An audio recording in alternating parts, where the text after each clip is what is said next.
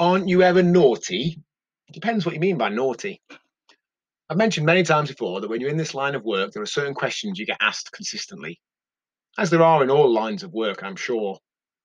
I'm not talking about the ones people ask about their own situation. What do I need to do to? How do I? What's the best way to? Why can't I? Etc. But more the questions we get asked about our own lives, along the lines of, what do you eat and do? If I had a pound for every time I was asked, aren't you ever naughty? Usually with a bit of a cheeky sideways glance and with a grin, well, I wouldn't be rich, but I'd probably have several £100s. So what's the answer? Googling the definition of naughty gives badly behaved.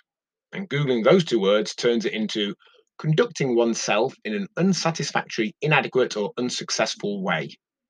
So based on that, the answer is no. I've eaten cake, but that was good. Pizza, ice cream, biscuits, and any other food you can think of as well. I've drunk alcohol, but that too was good.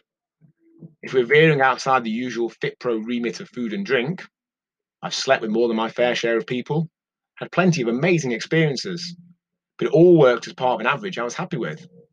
None of it was unsatisfactory, inadequate, or unsuccessful. Well, not in the volume I did them. There are things I won't do again, even if they weren't naughty. They're just things I tried. I could have popped a bit of guilt on top of those experiences and taken some of the enjoyment out of them, I suppose. They could have been both good and naughty, but why not just make them good? As always, no right or wrong. If thinking of a certain behaviour as naughty helps and works for you, that's awesome. Crack on. If it puts them on a pedestal over other choices and means the balance isn't working for you overall, it's maybe worth questioning. Much love, John, by nature, Hall.